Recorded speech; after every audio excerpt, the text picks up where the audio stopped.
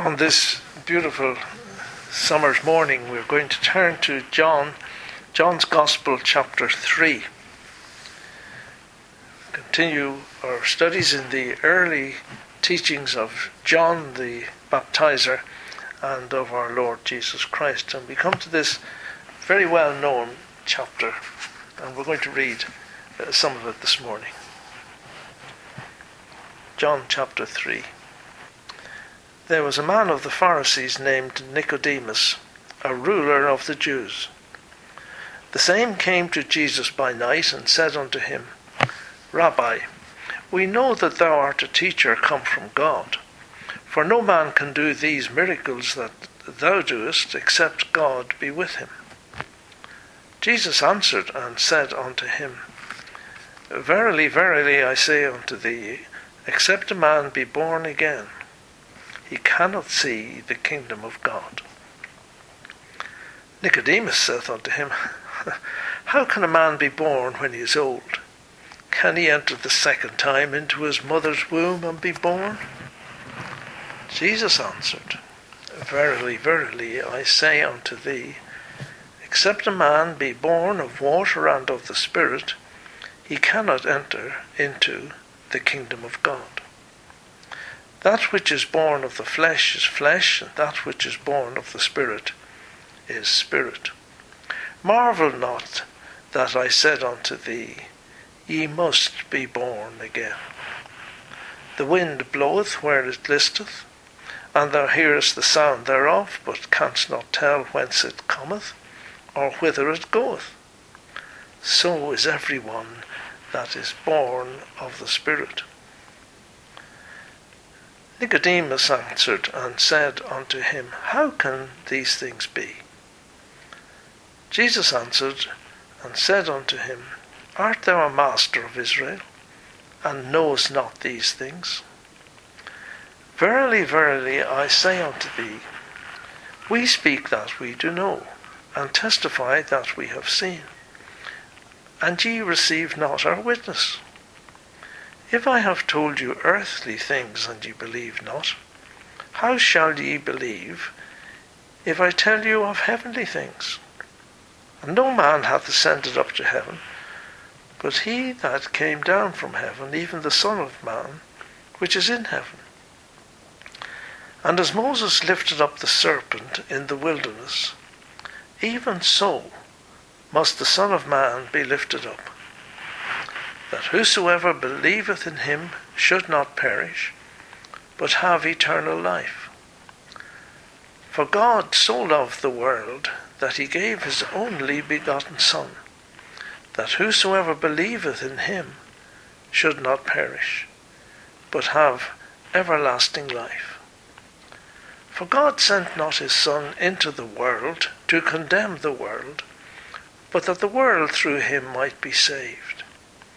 He that believeth on him is not condemned, but he that believeth not is condemned already, because he hath not believed in the name of the only begotten Son of God.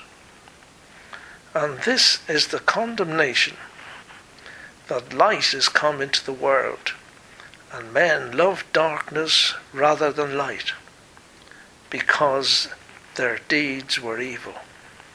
For everyone that doeth evil hateth the light, neither cometh to the light, lest his deeds should be reproved. But he that doeth truth cometh to the light, that his deeds may be made manifest, that they are wrought in God.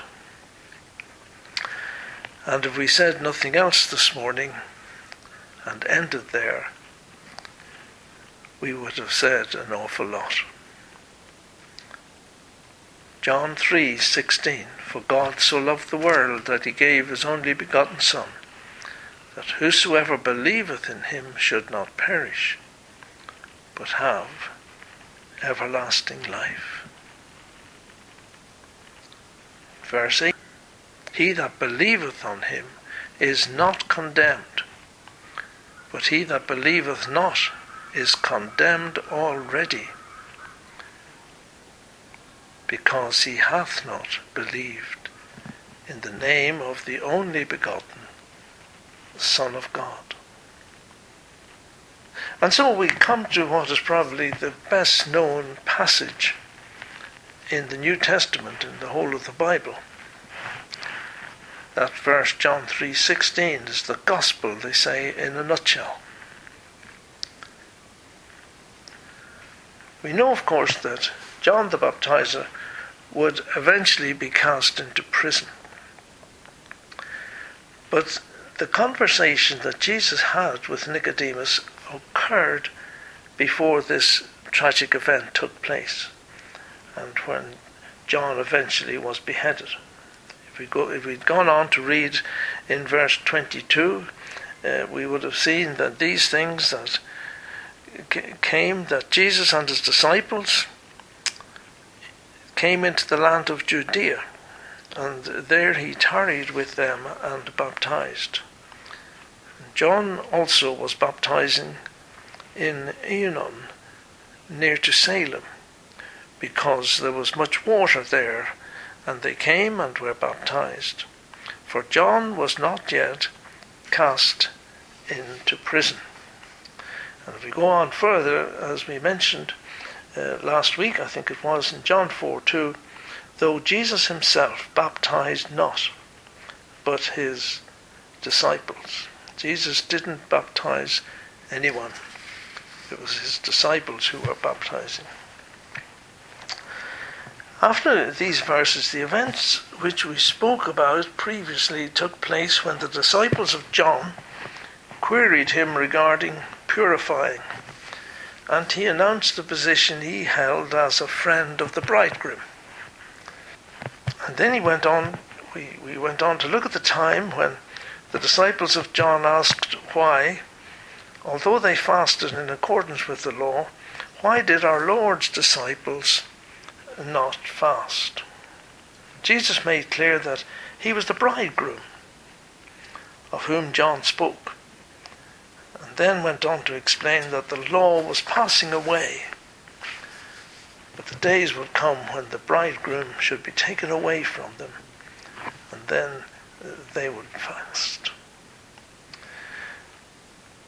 So we see that this discussion which Jesus had with Nicodemus was early in the ministry of our Lord.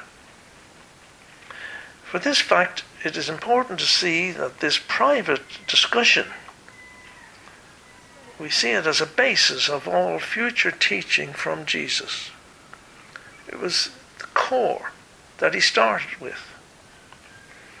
And this man Nicodemus, his name means victorious or conqueror. And if you read through Scripture, you know in the end he was brave, not afraid to go to ask the body of Jesus and with Joseph of Arimathea. And he was not afraid to declare his allegiance to Jesus of Nazareth.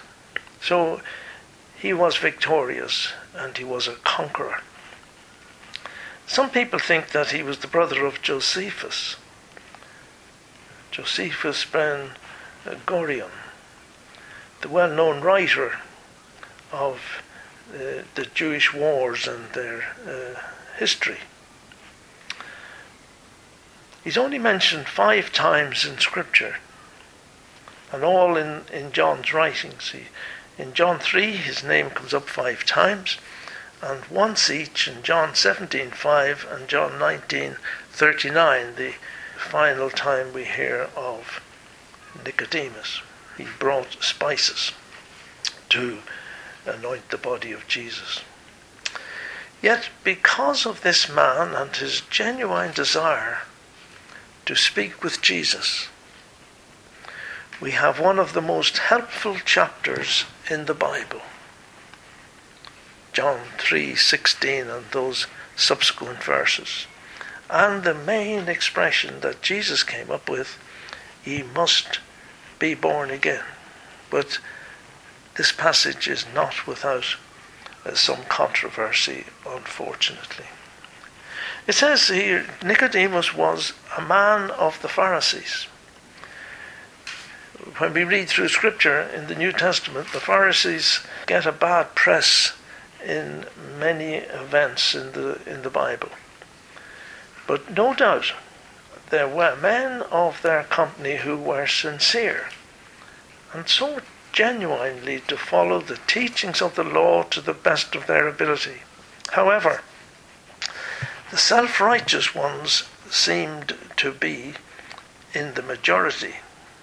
John, in Matthew 3, verse 7, he says, "But when he saw many of the Pharisees and Sadducees come to his baptism, he said unto them, O generation of vipers, who hath warned you to flee from the wrath to come?"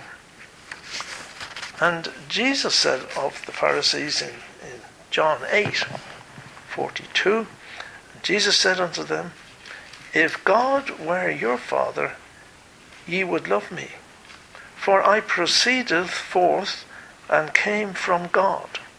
Neither came I of myself, but he sent me.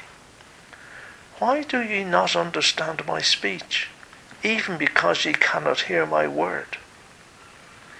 Ye are of your father the devil, and the lusts of your father ye will do. He was a murderer from the beginning, and abode not in the truth, because there is no truth in him. When he speaketh a lie, he speaketh of his own, for he is a liar and the father of it. And because I tell you the truth, you believe me not. Which of you convinceth me of sin? And if I say the truth, why do you not believe me? He that is of God heareth God's words. Ye therefore hear them not, because ye are not of God. Very strong language from Jesus about these self-righteous Pharisees. They were one of the strictest of the sects within Jewish religion. And having said that, they did have some regard for the coming Messiah and to all the writings in the Old Testament. They believed in the doctrines of angels and spirits and the resurrection of the dead. The Sadducees denied that fact. But yet they were the implacable enemies of our Lord. And it's probably strange then when we realize that this man, Nicodemus, was one of the Pharisees, and he desired a conversation with Jesus. He was a ruler within the Jewish circle. He was a member of the Sanhedrin. There's where the doctors met, the doctors of the law, the wise men, the priests and the Levites and the elders of the people. They met. And he was a dignified person, a master of Israel. Now this man came to Jesus by night. And you know, many sermons have been preached as to why Nicodemus came by night. Was he afraid of his fellow Jewish leaders? Was he afraid that he would offend some of them? Was it because of the miracles Jesus did? Or perhaps he was too busy to come by day? Speculation is pointless. One thing we know: he came to Jesus. And this is the most sensible thing anyone can do. These days people go to anything. They go off to India, to gurus.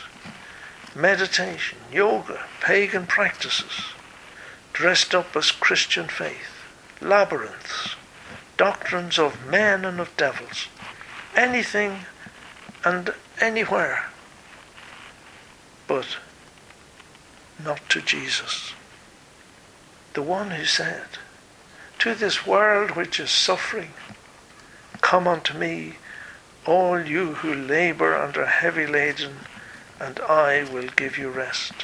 Take my yoke on you and learn of me, For I am meek and lowly in heart, and you shall find rest to your souls.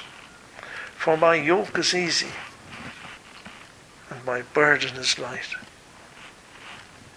His yoke is easy, his burden is light. I found it so. I found it so. He leadeth me by day and by night, where living waters flow. Many can testify to the saving power of Jesus in their lives and to the comfort he brings to them through his Holy Spirit. I came to Jesus as I was, weary and worn and sad. I found in him a resting place, and he has made me glad.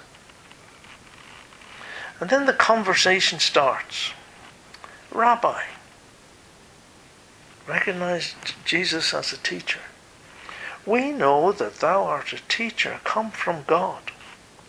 For no man can do these miracles that thou doest, except God be with him. This was quite a declaration from a man who was a Pharisee, and the sect disliked Jesus intently. But he says, we know. No man can do these miracles that thou doest, except God be with him. And he admits this right from the start. And this announcement, in some ways, makes the Jewish antagonism, the Jewish leaders' antagonism to Jesus, spurious if they accepted Nicodemus' statement.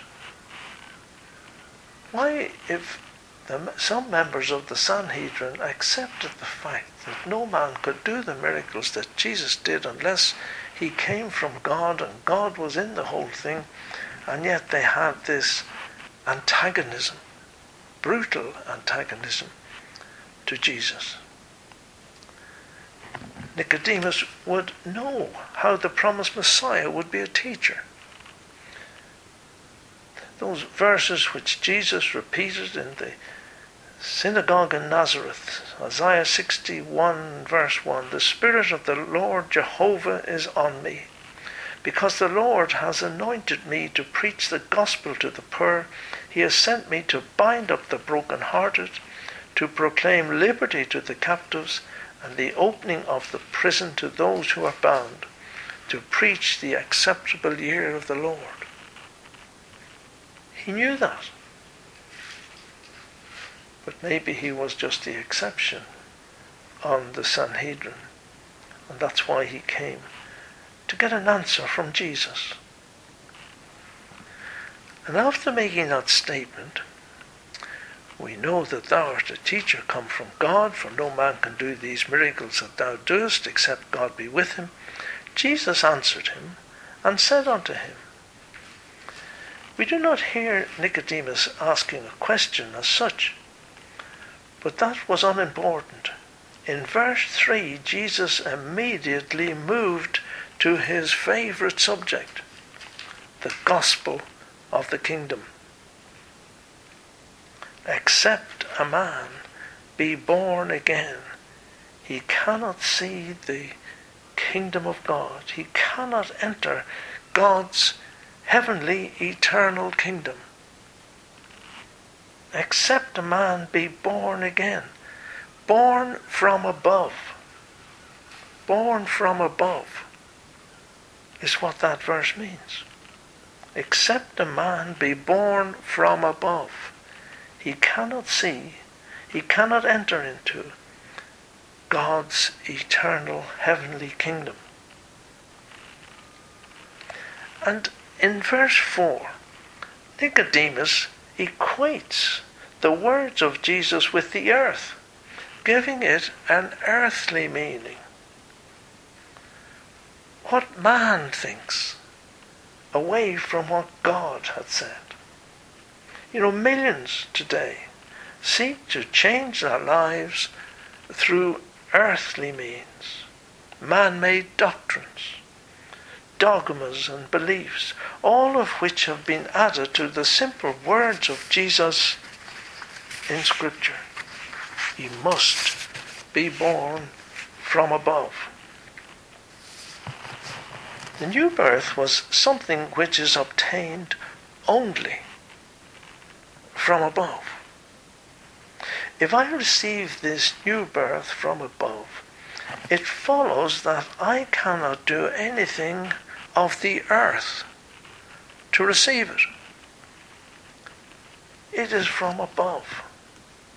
That is why the Scripture says quite clearly in many, many passages, Ephesians 2 verse 9, "For by grace are ye saved through faith, and that not of yourselves. It is the gift of God, not of works, lest any man should boast." Titus 3:5, "Not by works of righteousness which ye have done, but according to his mercy he saved us, through the washing of regeneration and renewal of the Holy Spirit." 1 Peter 1:23, "Being born again, not of corruptible seed, but of incorruptible, by the word of God which liveth and abideth forever." We see what Jesus had to say about this further on, about being earthly. That which is born of the flesh is flesh, and so on. But then Jesus says to Nicodemus, when Nicodemus says, "How can a man be born when he is old? Can he enter the second time into his mother's womb and be born?" Jesus answered and said, "Verily, verily, I say unto thee, except a man be born of water and of the Spirit, he cannot enter into the kingdom of God." Now many will tell us that born of water in this verse means baptism. We'll look at that in a moment, but first I would say just a few points. The trouble nowadays is, the trouble with mankind is, man likes to think that he can do something to help God in the work of salvation. That work has already been completed through the death and resurrection of Jesus Christ and the finished work of Christ at Calvary. Now, a human birth is but one event. Similarly, the new birth, being born from above, is one event. One event fulfilled by God on a penitent sinner. But there are two inseparable aspects which are a complete unity, but displayed as a cleansing from sin and a transforming of our heart, all from above. It is not the result of an earthly water baptism and a separate work of the Spirit from above. My new birth is entirely the work of God from above. I want to repeat what G.H. Lang has to say on this point of cleansing and transforming. These are indicated in the double term water and Spirit. Except a man be born of water and Spirit, Jesus said. These are indicated in the double term water and Spirit. The oneness of the process being shown in the Greek by there being no article before either word, and by both being governed by one and the same preposition. Therefore, both must be taken in the same sense, either literally or figuratively. For when two words of the same clause are joined by a copulative, that's by an and, joined by a copulative and governed by the same preposition, it is impossible to take one of them in a literal and the other in a figurative signification. The construction is very frequent in the New Testament, and I know of no exception to this rule. What he's saying is that water and spirit is one operation. Two things take place within that one operation. We are cleansed and we are filled with God's Holy Spirit when we are born again, born of water and of the Spirit. The Book of Common Prayer takes the view mentioned that this refers to water baptism. Water baptism is never expressed by water only, without some additional word or context which shows that the ordinance of water baptism is intended. Nor has baptism any regenerating influence in it. None. A person may be baptized and yet not born again. Simon Magus in the book of Acts was an example of this. And it is so far from having any virtue to saving the soul, though submission to it is necessary in order to obey the Lord's command to be baptized. Yet it is not necessary to gain eternal life and salvation.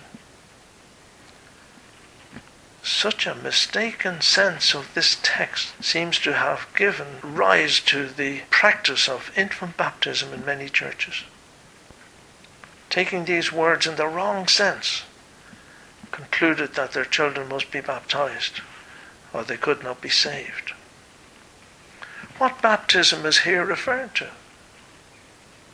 Can't be believers' baptism. That couldn't be John's baptism, because we have Acts 19, and it happened in the time of Apollos. When he was at Corinth, Paul was passing through the higher parts to Ephesus, and finding certain disciples, he said to them, "Have you received the Holy Spirit since you believed?" And they said to him, "We did not so much as hear whether the Holy Spirit is." And he said unto them, "Then to what were you baptized?" And they said, "To John's baptism." And Paul said, "John truly baptized with the baptism of repentance, saying to the people that they should receive into him coming after him, that is, into Jesus Christ. And hearing they were baptized in the name of the Lord Jesus." They'd never heard of believers' baptism. And Paul baptized them in the name of the Lord Jesus. So the baptism of John was not believers' baptism. And the Book of Common Prayer takes this view and mentions the baptism of our Lord as if it refers to believers' baptism. There's an awful lot more we could say about this whole subject. But the most important thing I want us to take away from this little talk this morning is that Nicodemus came to Jesus.